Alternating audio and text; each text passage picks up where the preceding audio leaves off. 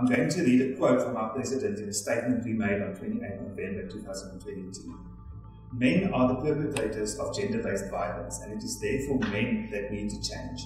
It is men as husbands and partners, as fathers, colleagues, peers, and classmates who need to consider their own attitudes towards women and girls. And I think this is quite fitting for our conversation today.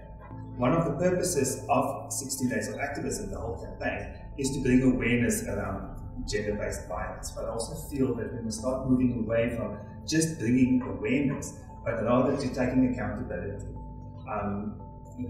Solving the problem of gender-based violence does not specifically rest on the shoulders of women and children. It rests on the shoulders of each and every one of us.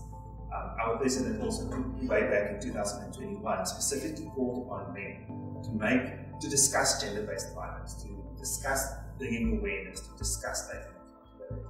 So it is also quite fitting that today's panel consists mostly of men who will discuss this with us, to discuss the role men can play in preventing gender-based violence and what it means to take accountability. So with that being said, I'm going to hand over to the panelists and each of them to introduce themselves, starting there on my left. Hi, I'm Samantha Sobel-Moore, and I am the very proud daughter of a boxing champion and Hall of Famer, Willie Sowell. And the reason I raise that is because this is the very day that my parents made a vow of honouring marriage. And for over 50 years, my dad did just that. And I'm very grateful to be a woman of a man who was honourable to his vow of love and raised strong women. So from that, I was actually moved towards becoming a person who wanted to help people to become their best selves, and I studied occupational therapy, psychology, and specialised in trauma work before founding an organisation in 2011 called Growing Champions, actually honouring the growth of my mother, the educator, and my father, the champion, the overcomer, to help children born into violence to actually not continue the cycle of perpetration and violence, but rather champion change and become change leaders. Thank you so much. Good morning, my name is Nero Ramatlotlo. I'm a Growing Champions change leader and I lead Change Against Gender-Based Violence. I started a project called the Gender-Based Violence Program, which is about educating the youth on how our everyday behaviors perpetuates the violence against women and how we can shift from that and move in a new direction. We also have the Fearless Together campaign, where we do walks and runs, where we invite men and women of all ages to come together to live fearlessly and move together. And just, your involvement in the community is also quite important. So thanks for that introduction. Yes. Good morning. My name is Malashi Mabunda. I'm a counselor, a facilitator and trainer. I'm an activist as well when it comes to gender-based violence, because I'm from the township. I grew up in the township. I know the hardships young children and women are facing every day, and unfortunately most of the communities, we know of these cases, but we kind of hide it because of shame and all of that. But through my movement, whereby I've been involved with training in the communities, churches, and even organizations, I work mostly with young people. I prefer to work with young people because I believe we can shape their future and they can relearn certain behavior and maybe unlearn certain behavior which they've learned from their parents, because most are from dysfunctional families, and we know some of them are about to grow up and to become perpetrators as well. And I also do talks on radio and with the aim of reaching out to people and just for people to take accountability, because we sit in charge of each and every year doing this campaign, but nothing happens. Thank you. As the saying goes, prevention is better than cure at the end of the day. Yes, thank you so much. Good morning, everyone. My name is Letston Boyson. I'm from an organization called Men of War. Now, we started off just tackling drugs, what drugs is doing to the community. But if you look a little bit deeper into it, you realize that because of drugs, gender-based violence is there. And because of drugs, gender-based violence is almost like legalized in the eyes of the perpetrator. So we try to bring awareness, but to also teach a child about gender-based violence. is what we do. Okay. Thank you so much, and again, welcome. And I do hope we have a good conversation. We're quite excited for this conversation.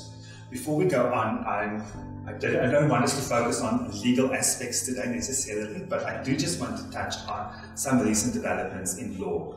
The law tries to develop in such an extent so that we can help curb gender-based violence as well. And one of these recent developments is around domestic violence, and we all know that domestic violence is quite big, one of the biggest causes when we get to gender-based violence, and specifically on bail applications. So recent developments in law deal with bail application, and it makes it a little bit harder for a perpetrator to be released out on bail. For example, they tip away as soon as any matter is dealing with a domestic violence type of assault. For example, then there's no such thing as police bail available anymore for that. So they have to go through the court procedure. So again, strengthening the requirements a little bit. And an important one as well is that the law has developed in such a sense that the complainant's view can now be taken into account before the perpetrator can be released out on bail. And that's also quite a big thing. And the reason why I'm mentioning is that the law tells us what we can do. The law tells us what we're not allowed to do. The law tells us the consequences of our actions. But we as human beings make those choices of our actions. We decide how we want to act on a daily basis. So that's the reason why I want to mention that and just segue into that conversation now.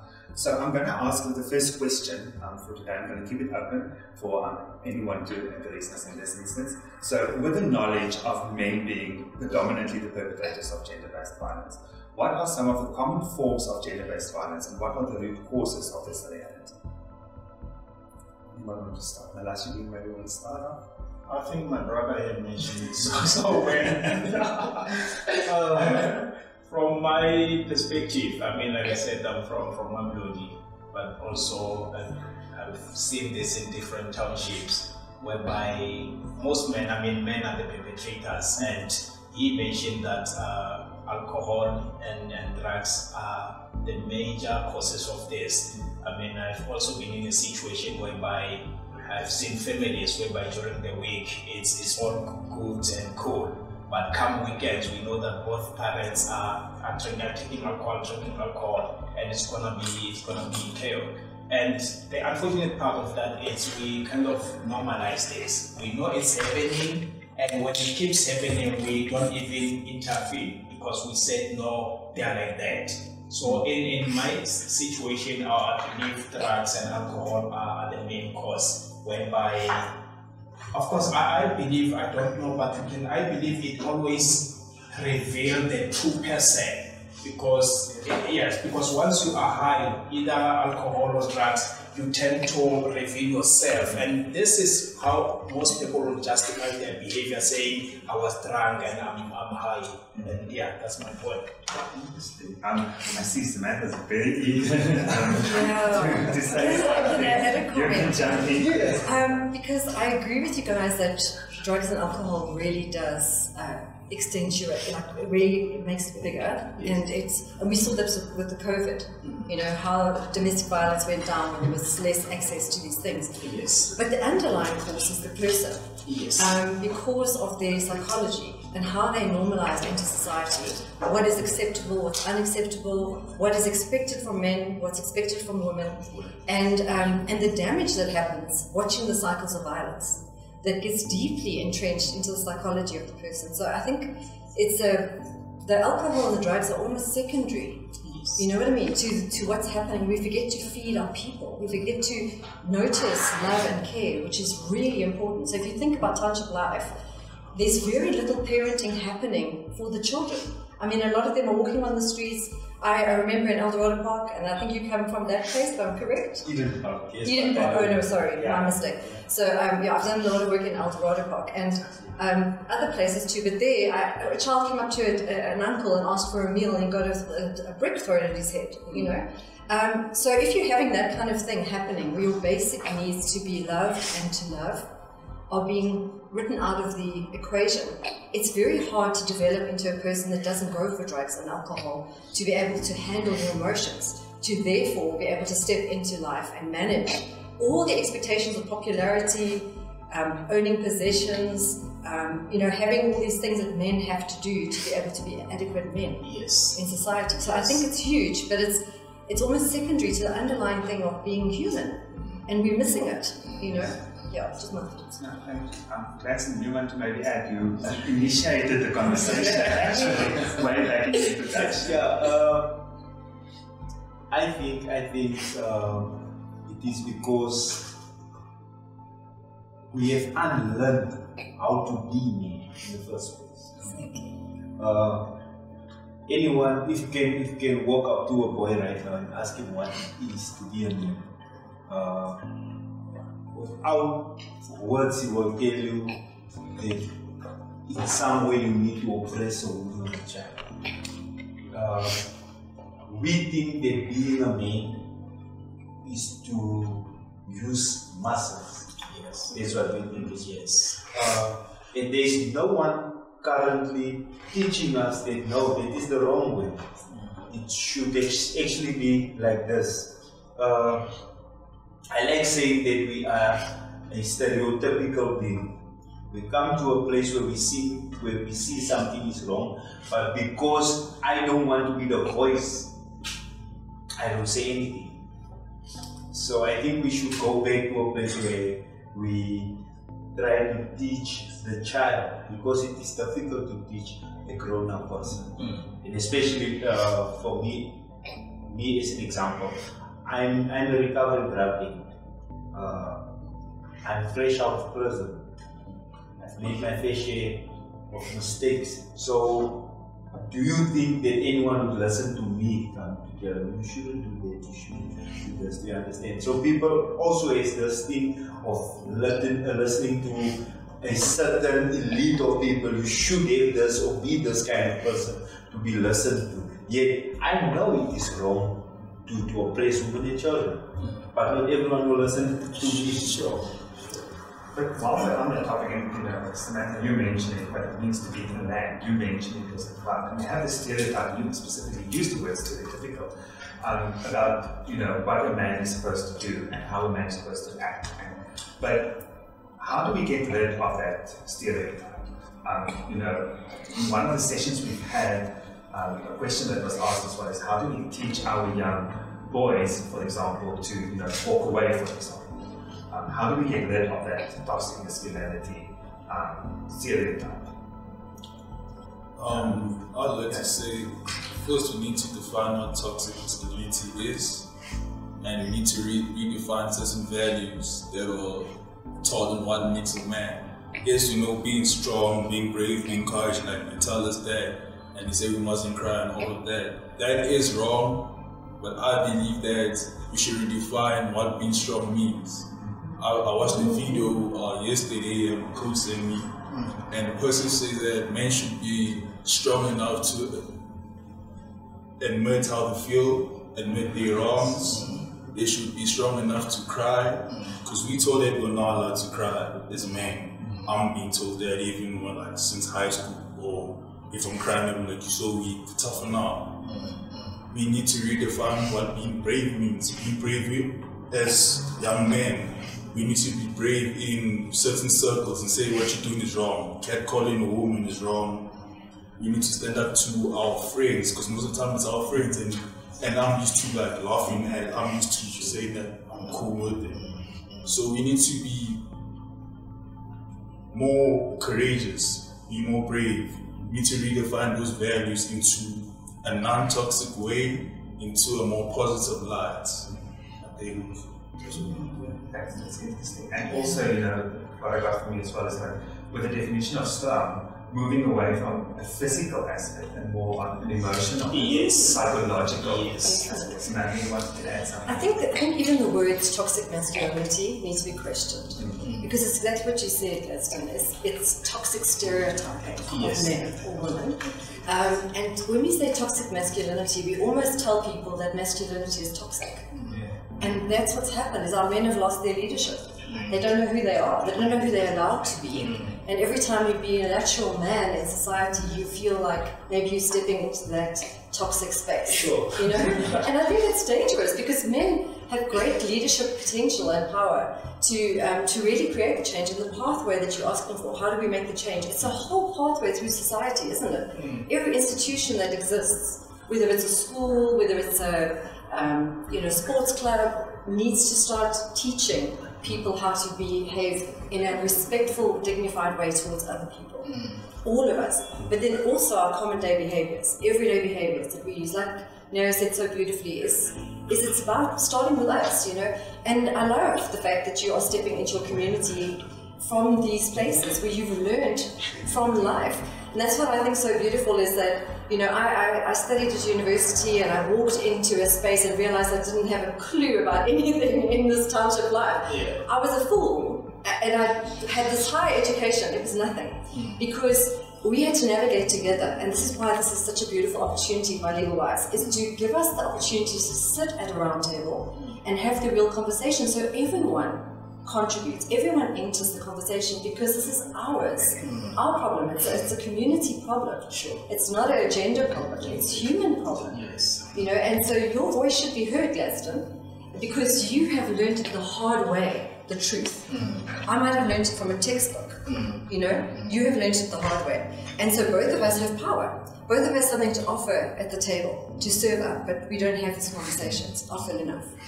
Yeah. No, we hardly do that. I mean, what you've just mentioned of moving from the action into feelings is men hardly go into feelings. We kind of close everything, we don't verbalize how we feel, and sometimes it's good even anger is a feeling, as much as joy is a feeling. I mean, but when I'm angry, I'll be seen as it's unacceptable for me to be angry. Hence, we kind of not express ourselves, and to a point where we explode. If you look at the stats, it will tell you that most abusers, some would be people who are quiet, keeping things to themselves until to a certain point where they can't take it anymore because they don't want to talk about it. And also with the gender stereotype things need to be changed. We as men, men are very selective. We are selective. It's okay for me to cry or to be angry when my team loses, but I can't cry when my relationship ends because that's related to being weak. And if I go outside and my team is considered goal and I'm angry, it's okay. But when I get home and something has gone wrong and I cry, my friend will say, be a man. What does it mean? So like you say, toughen up. Yes. I want to ask you a question, Malashi. So you mentioned that you've got this anger, this built up anger. You don't know how to deal necessarily. I don't want to go into a whole counselling session here, but your experience as a counsellor, if you can maybe give a very, very short tip maybe on how to better take control of your feelings. If you get to that point where you feel you want to explode of your feelings, what can you do then? Instead of reacting in a physical way, rather channel that energy into something else. I always channel it somewhere else. For instance, when I'm angry and maybe it's a situation in the house which has made me angry, I can simply, this is all about, it's self-control. At the end of the day, it's self-control.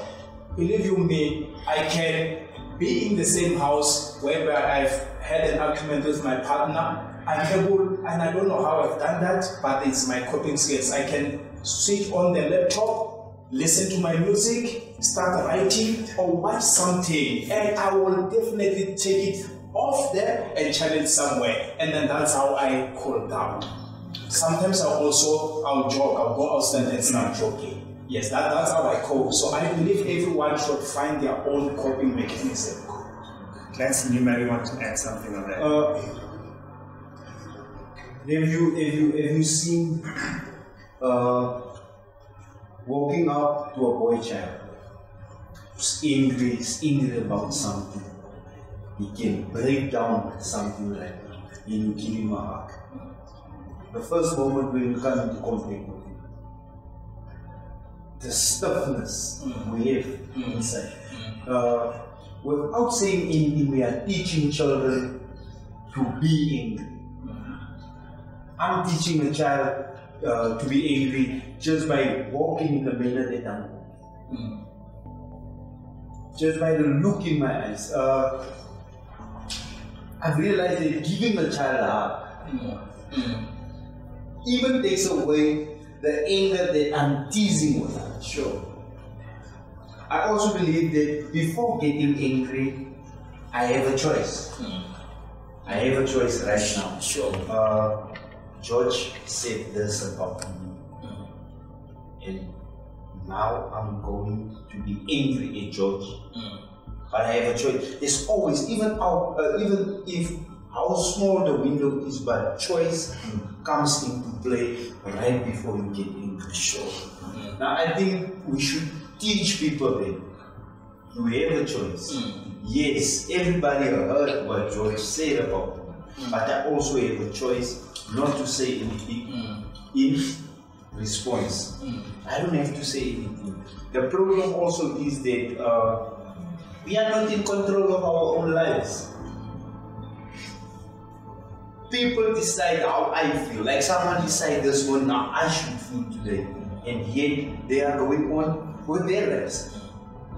Here I'm sitting, moping around, being mad at everyone. When someone else decided. You understand? I really think that we should go back to our communities and stay on a high volume and screen so that everyone can come back to us. Because really we cannot go to have topics like this. And there's a lot that needs attention. But when we're going to talk about a man bullying a child, bullying a woman, every year in, year out, everything else is not getting attention. That's my take. So and that also, like you say now, bringing that awareness at some point loses its effect as well. Like you said, you talk and talk and talk about this, but there's no action. So what does it mean to take accountability? Because as I said in my introduction as well, you need to start moving from teaching, educating, rather to how do you take accountability? What does it mean to take accountability, especially with gender-based violence? The first thing that you think about is accountability. Take accountability for your actions. For example, the perpetrator going to the police and handing himself over. But what other types of accountability matters? I think also the accountability in that regard is two ways. It's me personally, whereby the light reflect direct to me to say, what you're saying is someone can just do something and decide how you feel. I think we should stop that from happening. To say I cannot be dictated as to how my day is going to be like. To take the remote control back into my head to say, this is what you have done, but I'm going to do 1, 2, 3, not exactly how you want me to do things. So accountability in a sense that we should stop blaming everything and everyone and start looking at ourselves. You have mentioned that the alcohol, where I'm coming from, and the drugs, those are things that people can use to justify their behavior. But deep down there's the psychology that this person, we're putting other things just to hide, just to put the blame on something else. Accountability is if I know my brother's abusing, and which is something that is not happening. If I know that my brother's abusing the girlfriend, I would go to defend my brother. I wouldn't even report it.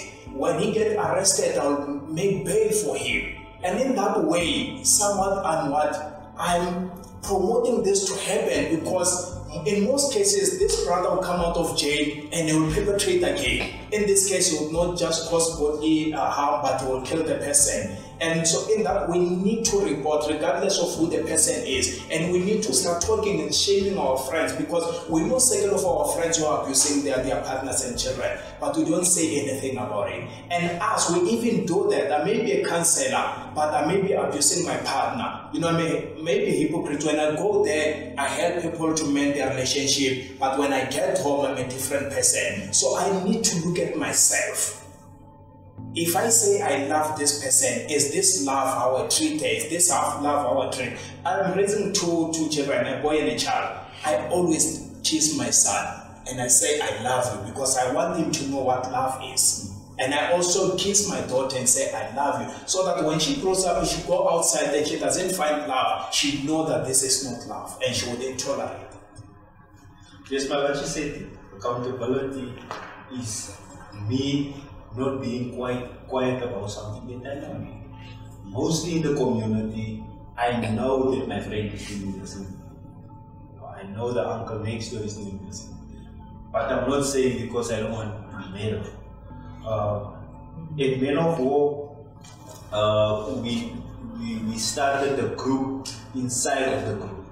It says, not in our name. You can call me up 3 o'clock in the morning, I will get out of my bed. No one, especially drug addicts, active addicts, no one will beat up or abuse on any woman or child, not in my name. Sure. Now, I'm not trying to badmouth the police here, but we are at a place where when it is not about what the police will get out of it, you will wait for 5-10 hours until someone is died or up until someone must go to the hospital before the police arrives. So I put it on social media. You can call me. I call up my friends. We go to your house, then whatever you did, I know this is criminal, I know this is wrong, but still I'm standing by my own word. No one will abuse a woman or a child. Because the problem is your abused child comes to a school where a child has different values and morals at home. And then you bring this child to this child and you make them play together. Whatever this child is going through rubs off on this child. And because this child that gets it all as home doesn't know how to deal with this, I feel sorry for this child. And then I become like this child. The anger that the abused child has rubs off on my child, and now my child becomes the bully. That's right. Not understanding that he is standing in the gap for a friend that he loves, or something that has got nothing to do with him. So what you're saying as well is that you must try and avoid learning from others' actions. Yes. I'm going to hand over to you now, Samantha, and I just want to add something from what you said. So I also want to just mention that you must also be very wary about not taking the law into our own hands. One of the reactions might be you're hearing about somebody abusing his spouse, for example, and your reaction might be to go and abuse that person.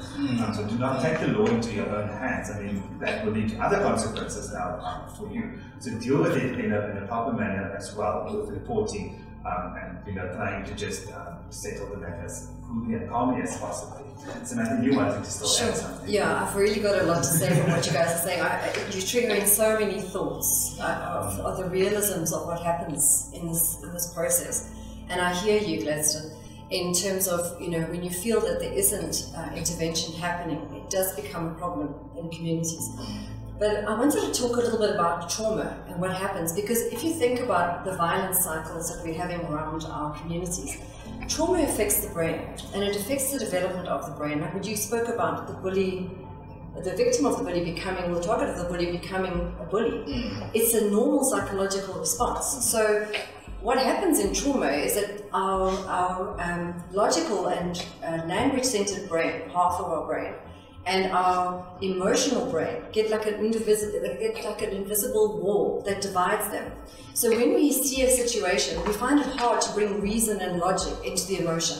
And we can have these rage spins, real spins of emotion, and we can't get back to the logic. So if I had to spill that water on you, walk past and spill the water, and you feel something's attacking you, you could lash out and hit me, but you wouldn't, because you think, shame, she just bumped the table, right? You'd be able to see it in the context of this. But if you don't have that, if you have a divide in your brain that has been caused by the trauma that we have in our country, it's very hard for you to actually make that distinction. And I've seen it on our soccer field. We have a soccer team, and I've seen when a coach is shouting at a player instructions, they feel attacked. Yes. He's actually encouraging them. He's actually trying to help them to do better, and he's coaching them. They recognize it as being shouted at and attacked. And then there's a reaction and a breakdown in the men on the field. And these are the things that happen very commonly inside of us. And the other thing that you spoke about was the pause. that pause between what you do. And you know, research, international research is just showing over and over again, it's not us tripping that's causing breakdowns in violence. It's actually the belief and attitude that a man is superior to a woman and he can do this. It's not, I can have no control, because when it comes down to hitting her, for example, he will hit her in places that will not be visible in public space. He's very calculated and he's doing it in a way that is going to help him. He's not lost control. He's giving himself permission, and that's the pause. No permission. You know, at that pause to say, like you said, I move myself away, I start to use my sensory systems to help me to desensitize from the stress, and I start to get back to bringing back logic to the pain, you know. And I think those are really important. So Nao's running quite a few campaigns, but one of them is called the AND Project. It's a new direction, AND, right? And he's talking to youth in schools and around the communities about how do we move our culture in a new direction. How do we break that man box where men have to fit into this toxic way of living? And how do we start as youth to move in a new direction and bring the whole community together, because we all need each other. You know, there's no point, if I sit around a table with people exactly the same as me with the same experience, where do we go? You know, we need each other. Each one of us brings something. And I think this is what I'm saying it again and again, but there needs to be a pathway, you know, that we help people to prevent violence, and also if you've been a victim of violence or a perpetrator of violence. How do you move from this place to the next? And you spoke about shame. And I mean, shame is a silencer. It stops people from talking because they feel bad in themselves. I'm a bad person. Not what I did was bad. I'm a bad person. And therefore I'm stuck. I will always be this way. I can't tell you how many times I've heard men say this. This is who I am. Right? This is how you're living now, but we can transform. And I love the human brain and body and spirit, because we are transformers. We are transformers. And I always use this analogy, but I think it's really helpful. You know, when you're a little baby, you couldn't stop yourself from growing up.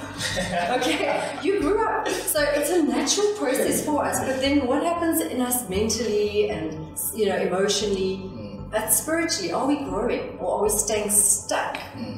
Because we're naturally meant to grow. You know, so that's just my thoughts on what you guys said. I think it's so powerful. Everything that's been mentioned here is so powerful for helping us have this conversation. You mentioned something which I believe also I've seen it, attitude and also shame, whereby you mentioned of the values, but attitude has anything to do with that, because you know, if someone spills water on you, if you think it could be perhaps it's a mistake and all that, you'll let it go. But there are those people in the communities, especially the learned behavior, whereby we tend to see, and people who are violent, we know people who are gangsters in the township, who are driving fancy cars and all that. We know they do not value women at all, and we learn from that. And shame also could protect perpetrators. We've seen families where we believe or think they are functional, but only later to find that actually there's an abusive happening in that relationship or in that family. But because the man, the perpetrator, holds an influential position in the communities, he could be a pastor or anything, or he's a director of a big company. Therefore, the woman and the kids wouldn't come out to say we are suffering because of I'm not saying that they're protecting their perpetrators, but indirectly they feel shame. If I say this, how will people look at me? It is powerful. It is actually very powerful now that I'm thinking about it. Someone that is being abused believes that this is the right way. Yes. This must happen to me. You see a girl moving out of an abusive relationship into a new relationship. And then there comes a time where she would look to trigger the boyfriend or the partner to abuse her, because this is what she thinks love entails. I must be beaten up. I must be abused. Even a child. My problem is mostly the children, what's happening to the children, because we will be left with no generation to grow. There will be no one if we can't teach them now. So I've heard a lot of talk about children and youth, and we've all said now, we have to teach our youth. But I pose the next question today. You've mentioned that he's been busy with these subjects as well. How do we educate our children and make them aware about gender-based violence, and how to prevent that from happening? Honestly, I think we need more projects like the gender-based violence project, because when it started, I thought that I was doing anything wrong. I'm like, nah, I'm against it, I'm not doing anything. But then when you look at certain things called like rape culture, which is the mindset and behaviors that perpetuates this violence, it's like a pyramid, and at the top of the pyramid it's rape, it's murder, and when we look at it, we're like, no, I don't do that. When you look at the bottom, that's when you see where we all are. There's certain things as catcalling, there's the locker room talks, there is the victim blaming. And all of these behaviors make it tough for, like, victim blaming makes it tough for the next woman to come out and say that I've been raped or anything. And now start blaming them, what were you wearing? So now it's not about the person who caused the violence, it's more about the victim now making them feel bad. So now this carries on this violence, this culture of violence, and we're not getting anywhere. When we look at basically like social platforms, medias, there are people out there that are preaching away to us kids that this is the way that we should behave. A real man is strong, a real man doesn't cry, a real man must abuse his partner. So now I feel like if we can have platforms like this, more projects, if you can have people that most kids look up to come out and say that this is wrong, we need to move in a new direction, I believe that we can be better. Also, another way in which I believe that we can become better is, I feel like the way COVID happened. COVID is such a big thing. There was a lockdown, and put us on lockdown for like 2 years. But then the urgency there that all governments around the world were looking at it, all the mitigations, the preventions, we should be having the same thing against GBV. Because GBV has been happening for how many years? Since. And I mean, one of the root causes of GBV is like traditions. So I feel like governments should be also focusing more into that. Even our textbooks, I learned so much from the GBV project. I learned in school. My whole 12 years, I didn't learn much of that. The 500 billion that was given to COVID should be given to GBV cases. We need that platform to learn. So that's how I feel. And I believe if we could educate those young children and take away the thing of, also we mentioned culture, whereby you pay your own and you feel like you own the person now. If we could take that thing away, even in a relationship, just a near relationship, to make them understand that they don't own anyone. And should it happen that the relationship ends, of course they need to be aware that they are going to get hurt. They will be angry, they will be disappointed. But that part and parcel of life of this relationship, they need to own that. And by so doing, I think they will learn to control the emotion and control themselves. And also let them know that it's okay to cry. It's okay to cry.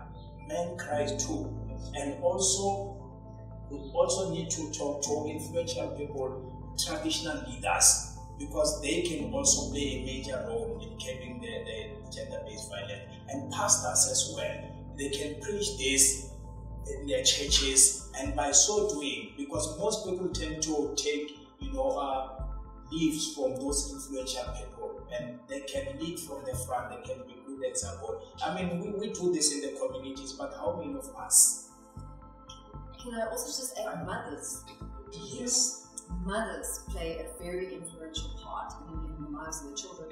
And most victims that I treat, whether it's perpetrators or victims of abuse, have been cultured by their own mothers to either treat women that way or to accept being treated that way. Yes. And I think that there's a huge part here of women play as well. So we talk about the celebrity status people, but also in the home, if we can educate mothers and get them to start to shift, it could help tremendously. I have a question on that as well. Before I go on, I just want to also mention, I don't know I should look into now, but for the viewers watching us, if you want to pose any questions, you can comment any questions that you can pose to the panelists. So please do that, because we are nearing the end of the conversation as well. So based on that, the question that I wanted to ask is that Malash mentioned, you mentioned, starting you say, you teach your children, but what happens in the cases where the children come from an abusive household? There's nobody there to teach them. How do you approach that aspect? It's all good and well to say start at the home, but if you speak about domestic violence, that also starts at home. Just to comment on that, because it's very much what we do in Growing Champions, is work with kids who've come from those kind of backgrounds. And I think that there's a lot of community services like school, where people can actually have an influence of showing them the right way and helping them identify, like you spoke so well about not recognizing that this is actually abuse, thinking it's love, those kind of things. If we go into every single part of our society, like our churches, like our schools, like our sports clubs, etc., and everywhere there's the same kind of input given to children. And then obviously inside of those spaces, people can highlight for the fact that there's a child that is abused or needs intervention. And the law does require that you act. You're not allowed to sit back and forget that information. But there is the possibility of transformation of these children. They can heal, they can be helped. And we've had people in our organization go from being abusers and perpetrators on a very bad level and addicts, etc., prisoners, having all those things to become leaders. And I think that's what you were saying as well. That's what we want more of, people to actually start hearing those voices. But it is possible if our whole society starts to look at this differently. Like Nao said, and I just love it, we should be dealing with the same intensity as COVID. We should. It's a crisis. I mean, the last I looked at statistics, and I know they change all the time, but 8 women a day are being murdered. I was listening to Australian statistics, that's one woman a week. Here we've got 8 women a day. And it's just escalates. So we need to take it much more seriously, and every place needs to have training. As coaches, you should be knowing how to stand against this and not allow locker room talk. And when you see this come down, like you said, giving examples with your children, what love is, how it should feel, how you can recognize it. So important. I had a girl that actually was saying to me she was raped by her brother, and at school they had a talk, and then she realized she had been raped. She never understood what it was until that point, and she was a few years into her schooling life. So there are institutions that can help us. If we have a lot of this discussion, we have to get messy, we have to get uncomfortable to find solutions. We can't sit on the outside. The discussion and just bringing awareness as well. Most of us think, it is taboo topics to talk about, but we need to talk about it, bringing away, like you said, that Google didn't even know she was there. Can I say one more thing? Yes. Just that, and I'm sure you guys really resonates with you as well, resonates with you, is that it's not the monster out there that's doing this. Yes. It's right in our homes. It's our brothers, our uncles, our fathers.